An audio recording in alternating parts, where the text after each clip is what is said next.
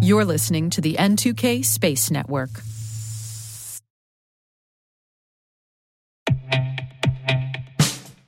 And now, a message from Cyberbit. Mastering cybersecurity is like mastering a sport. You build muscle memory through rigorous practice, then you train as a team to foster cohesion while operating under pressure.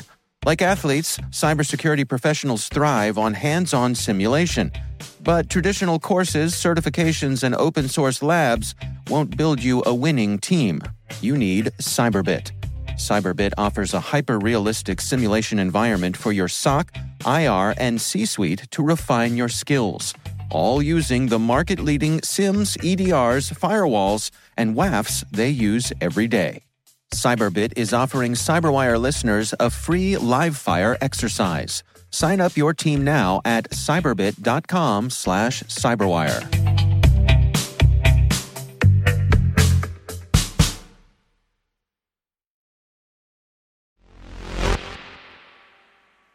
So, did you hear about the UFO expert showing the desiccated bodies of two supposed extraterrestrials to Mexico's Congress yesterday? They're non-human remains, y'all, and that could mean anything. And I mean anything. Like an animal, or a vegetable, or I don't know, elementary school wheat paste art project. But that alone is enough to prove that aliens are real, right? Right? Well, not to cast aspersions, but actually, yeah, we are casting aspersions. Between this and the UAPs... T-minus 20 seconds to LOS egress. Go for deploy. Today is September 14th, 2023. I'm Maria Varmazis, and this is T-minus.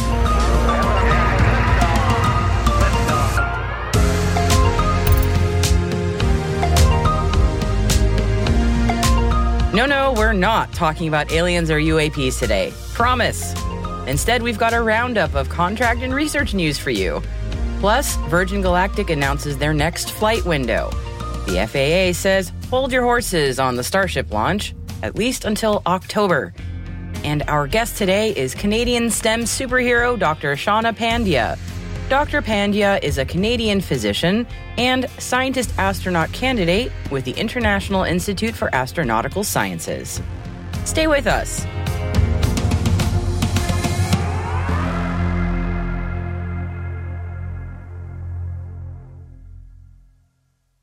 On to our intel briefing for today.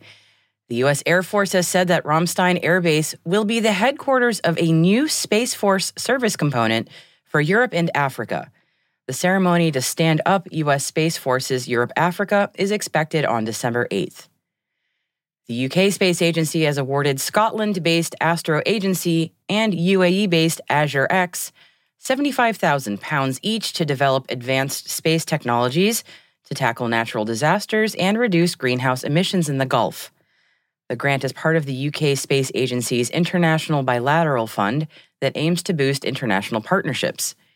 Dubai-based Azure X is a space investment and advisory business and plans to help organizations in the UAE and Bahrain connect with UK-based companies so they can team up on future space projects. The UK is also reviewing its approach to setting the amount of an operator's liability and licenses for orbital operations. The country's space agency has launched a government consultation on a range of issues relating to orbital liabilities and insurance in response to the June 2022 call for evidence. More details on that consultation and the National Space Strategy can be found in the link in our show notes over at space.n2k.com. Eutelsat says its Hotbird 13F and Hotbird 13G satellites have now entered into full commercial service. The satellites aim to enhance the broadcast quality of around 900 television channels across Europe, North Africa, and the Middle East.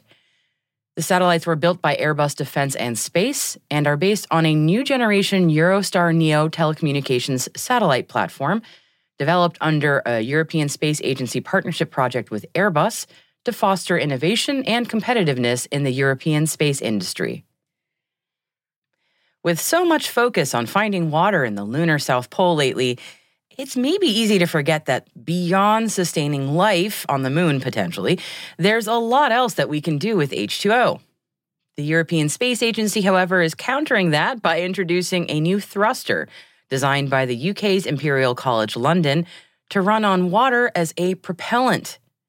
The operation of this iridium-catalyzed electrolysis CubeSat thruster, known as what else but IceCube, is based on electrolysis. It's designed to maneuver the smallest class of satellites, and I'm sure we'll be seeing more water-based space developments in the near future. The University of Texas at Austin has received a $4 million grant to spearhead a study aimed at advancing the U.S. Air Force's ability to understand and monitor activity in cislunar space. The project is named The Representations Theory and Algorithms for Autonomous Space Domain Awareness in the Cislunar Regime, and encompasses 4 key research goals. Number 1, developing new methods to describe how human-made objects move in space while accounting for uncertainty in the data. Number 2, designing systems that can independently sense and evaluate the space environment to ensure safety and security.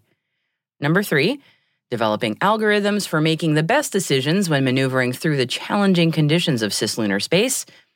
And number 4, ensuring the reliability and accuracy of data and decision-making processes throughout the entire process. The study will also see collaboration from the University of Washington, Texas A&M University, and the University of Colorado Boulder.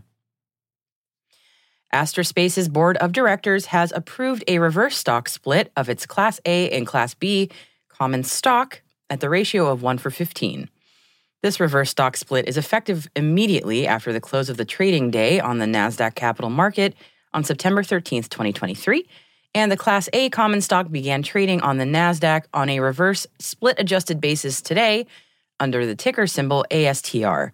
And the hope with all of this is that it will prevent Astra from being delisted on the stock exchange. Space tourism company Virgin Galactic has released the flight window for their next space mission. The next launch will see the first spaceflight participant from Pakistan. The window of opportunity for launch is on October 5th from the company's facility at Spaceport America in New Mexico. And speaking of space launch, we are all eagerly watching Boca Chica, but if the acting head of the FAA is anything to go by, and we think she is, then we shouldn't expect another Starship launch until next month. FAA Administrator Polly Trottenberg told reporters, "We're working well with them and have been in good discussions. Teams are working together, and I think we're optimistic sometime next month. So stand down, Margaritaville, at least for another couple weeks." And for today's show, we also wanted to include a little PSA for you, our dear listeners. You might have heard from the news headlines or your cybersecurity colleagues that there has been a whopper of a cyber attack that has largely disabled MGM resorts.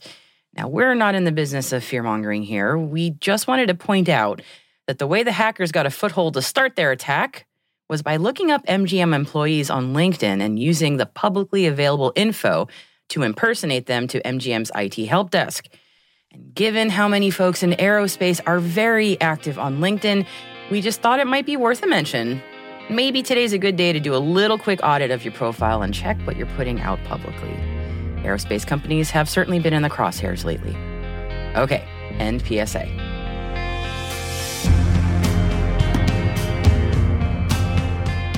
And that concludes our intelligence briefing for today. You'll find links to further reading on all the stories we've mentioned in our show notes. And as always, we have a few extras for you. Is Earth outside its safe operating space for humanity? Are U.S. allies keen to collaborate on new space programs? Should the learning period for U.S. commercial space regulations be extended? Oh, you can read about this and so much more at space.n2k.com. Hey, T-Minus crew, if your business is looking to grow your voice in the industry, expand the reach of your thought leadership, or recruit talent, T-Minus can help. We'd like to hear from you. Just send us an email at space@n2k.com or send us a note through our website so we can connect about building a program to meet your goals.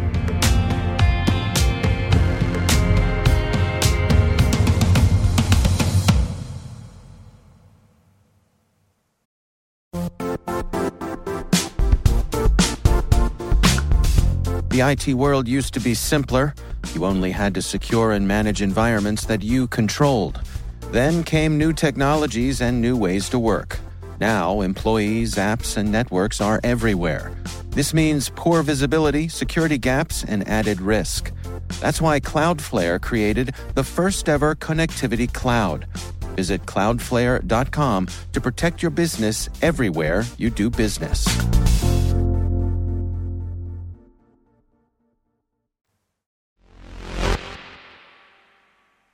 Our interview guest today is Dr. Shauna Pandya, who is a Canadian physician and a scientist astronaut candidate with the International Institute for Astronautical Sciences. I started off first by asking Shauna to explain her role in her own words. What I do depends on the day. Every day is like a box of medical chocolates, I like to say, or a box of space medical chocolates. You never know what you're going to get. So depending on the day, I'm a rural emergency room physician. I am an aquanaut. I'm an explorer. I'm the director of the International Institute for Astronautical Sciences Space Medicine Group and the chief instructor of their space medicine course. I'm the VP of Immersive Medicine at Luxonic Technologies. I have skill sets in skydiving, finishing up my piloting license, and I'm a fellow of the Explorers Club. My goodness. I have to ask, your background is incredible. Would you mind walking my audience through your career? I mean, I'm sure a Cliff's Notes version is not going to be easy, but your story is amazing. So, well, thank you so much for saying that. You know, I think like a lot of listeners out there, my story started with wanting to grow up to be an astronaut. I was a kid growing up in the 90s when the second ever Canadian selection happened. I watched Dr. Roberta Bondar become the first Canadian female astronaut in space. And I was just starstruck, pun intended. I looked at her and I thought, I want to be like her. So it's like, okay, well, what are the similarities? She's Canadian. I'm Canadian. She's female. I'm female. She's a girl guide. I'm a girl guide. So now all I need to do is go be a neuroscientist, physician, and astronaut. Boom, done. Easy, right? Yeah, that made a lot of decisions easy. It meant choosing my major as honors neuroscience easy during undergrad. It meant that I knew I was going to study medicine from age 15, 14. My first ever job was as a physiotherapy assistant with my dad, who's a physiotherapist, at age 13, because I thought, okay, I know I'm going to be medical, better start getting those healthcare skills right away. And then, the craziest part about having these lofty goals and working towards them, even as a kid, is as an adult, what you get to do on a daily basis will exceed your expectations in ways you never dreamt possible. I can imagine every day, as you mentioned, is very different, given you have so many fascinating intersecting skill sets that all require a great deal of expertise. So I can only imagine the opportunities being such an expert in so many things has opened, and the different kinds of areas of research maybe that you've been doing and things that you've been working on. Our listeners may not know. So one area includes what we kind of crib as space medicine, right? Can you tell me a little bit about your expertise in that and maybe what our listeners should know? My introduction to space medicine came when I did my master's at the International Space University. Because I had this interest in medicine, I knew I was already accepted to medical school. I knew I had this passion for space. And as part of the basic and broad introduction to all things space, including technology, policy, law, that included space medicine. And, when you hear those terms, they're so disparate. People wonder, like, how is that a thing? Until you realize that space is trying to kill you. Yes, it's true.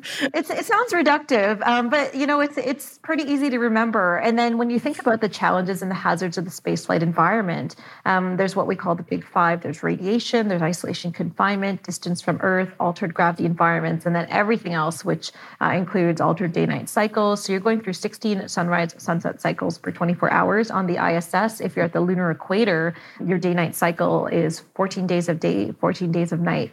If you're on the International Space Station, there's the constant threat of micrometeorite and orbital debris, and you have to trust the safety and the integrity of the structure of your spacecraft to keep you safe. So then it starts to make sense that, there is actually a lot involved with keeping humans happy and healthy and surviving and thriving up in space. So as part of that master's program, beyond that introduction, I was lucky enough to do a 3-month internship with the Crew Medical Support Office at the European Astronaut Center in Cologne in Germany. that was the first time I realized that you can make this part of your career. Part of my thesis work there was creating a quick reference manual for a then brand new delivery vehicle to the International Space Station. And my job was to parse thousands of pages of documentation to find answers to what are the sharp edges, what are the levels of noise and vibration, what are the hot surfaces there, so that the physicians and engineers, the biomedical engineers, could find answers when they needed to keep the astronauts safe. My imagination goes kind of wild when I think about not only the things that folks in space, crew in space have to deal with, but also, heaven forbid, if there's an emergency, how one deals with something like that. And especially as people are talking about long-term human space flight, the challenge for professionals like yourself thinking about space medicine, my mind just boggles. Like, how would one deal with such a thing? What are your thoughts on that? Yeah, that's a great question, because now that I've raised everyone into a panic and hopefully raised some heart rates out there as to how dangerous space is, let me dial that back a bit and say, relax. There's a plan. There are people working on this. The amount of money that space agencies have invested into keeping astronauts healthy is not insignificant. And so the mainstay of space medicine is prevention. So to be a NASA astronaut, to be a Canadian Space Agency astronaut, you have to be the healthiest of the healthy. And some of it is part of a medical genetic lottery. If you were born colorblind, those are grounds for disqualification. If you had a previous disc rupture or herniated disc in your back, that could be grounds for disqualification. Iron deficiency anemia has been grounds for disqualification in previous Canadian Space Agency selections. So there's a whole host of reasons why you could have been disqualified. And the reason is it's not to be selective for the sake of being selective. It's because we want to prevent bad things from happening in space. The other part of that is looking at the history of what has happened in spaceflight. And luckily, it's not the life-threatening things. It's not the cardiac arrests. It's not the mass hemorrhages. It's the annoying things. It's getting motion sick. It's what we call space adaptation syndrome that happens in the first 24 to 72 hours on station, because there's this mismatch between what our eyes see, what our proprioceptors in our nerves perceive about where our body position is in space, what our inner ears perceive as up and down. And when there's a mismatch, that can make us really sick. And aside from the gross factor of throwing up in zero G, you don't want to be in the middle of a critical operation like a spacewalk, because that poses a life-threatening risk of asphyxiation to throw up in a contained zero G environment. So a lot of it is risk mitigation. And then when I talk about the annoying stuff, it's, respiratory tract infections, skin irritations, skin infections, congestion because of the fluid shift. All your fluid shifts upwards. You feel as if you have a cold. You might get a headache from that. When you sleep, the convection dynamics of how air would flow in a room in 1G are altered. So if you sleep, CO2, as you exhale, carbon dioxide will pocket in front of your face, and that can cause a CO2 headache. It's managing. It's first of all, working to prevent the life-threatening stuff. And then it's also managing the annoying stuff that could lead to mission deleterious effects that could impact astronaut performance. Yeah, quality of life issues, of course, especially if you're spending many, many months in space, if not potentially longer. So I'm very curious about innovations, like technological innovations that may also be happening that can improve quality of life and also quality of outcomes in terms of space medicine. Yeah, so I'm lucky enough to both work directly with commercial companies as well as serve as medical advisor to other space-based commercial companies to work on exactly that. So one of my day-to-day jobs is as the VP of Immersive Medicine with Luxonic Technologies.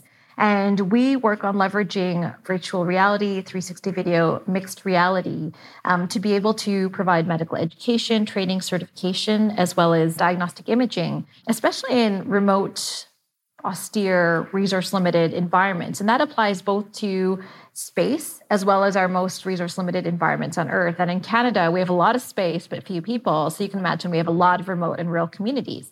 And so one of our first products is called Sievert. It is the world's first virtual reality-based digital twin of a radiology workflow in VR. And so now as a physician, as a radiologist, you don't need to have the entire setup of a radiology reading room. You can replicate that in VR. You can still have your high resolution monitors. You can still adjust your lighting. You still have your same tools to manipulate images, but without all that space. And that's important because when we talk about packing for space, we're constrained by mass, volume, power, ease of use, and shelf life. So the other advantage of this is you can also collaborate with experts who are located far away remotely in real time. And so we were able to test out the digital twin virtual reality radiology reading room on an underwater mission in 2019.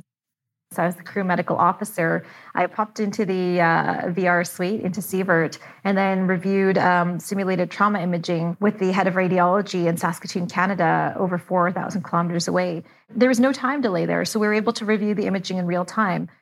What an incredible innovation.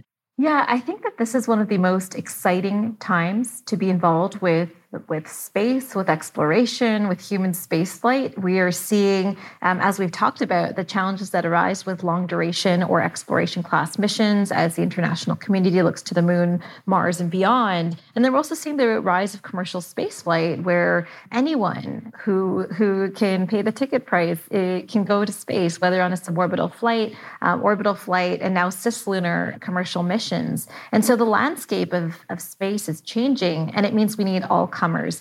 It means that we need the scientists, the physicians, the engineers, the pilots, but we also need the storytellers. We need the policymakers. We need the athletes, the artists, the entrepreneurs, because the domain of who gets to go to space is changing. And when you give humans a platform with which to empower themselves, humanity does amazing things. So let this be my call to action, that if you think you don't belong in space, but you're interested, you absolutely do belong in space. There is a role for you. And if there isn't, just make one for yourself. Make space for yourself.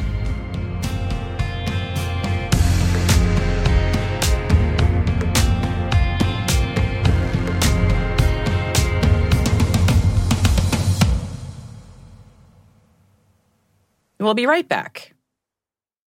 This episode is brought to you by Shopify.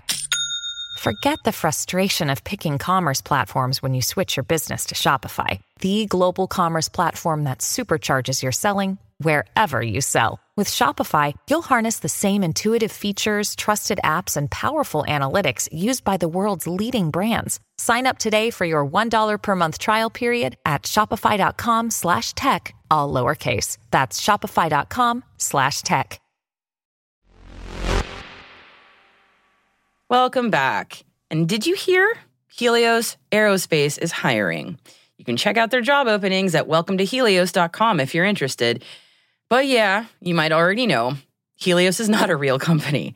It's actually all part of an advertisement for a show, and the whole thing is a hook for the beginning of season 4 of Apple TV's For All Mankind, which now has a premiere date of November 10th. Everybody who knows the response to "Hi, Bob" says hooray. And if you haven't succumbed to peer pressure to watch this series or somehow haven't heard of it, let me heartily recommend it to you. The whole crux of the story is, what if the U.S. had lost the space race and the USSR had gotten to the moon first? What would have happened to the global space race in that world? What would space exploration look like through the 20th century?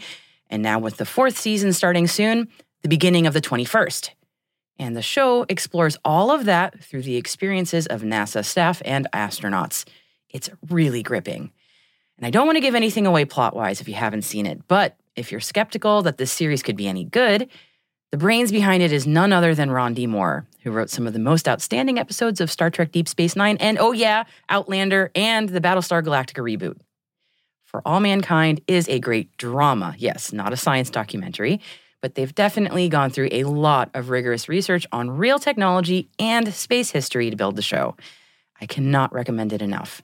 So yeah, November 10th, mark your calendars for season 4 of For All Mankind.